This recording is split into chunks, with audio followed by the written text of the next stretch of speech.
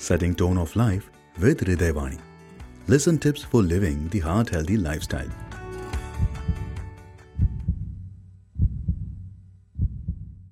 Hello all, myself Dr. Abhisek Gupta. I am DM cardiologist currently practicing at Ashirwad Hospital, Karnal. Do you know that more than 28% of deaths in India are due to heart disease? So what are the reasons for heart disease that are increasing in our country? It is because of short temperament, because of excessive use of alcohol, and because of high protein intake, particularly those who are doing gyms, they are using protein rich diet, and this is a major cause for developing heart disease. Excessive use of smoking, high BP, high cholesterol, excessive use of pills that are available for increasing masculinity. All these are the reasons for increasing heart attack in our country.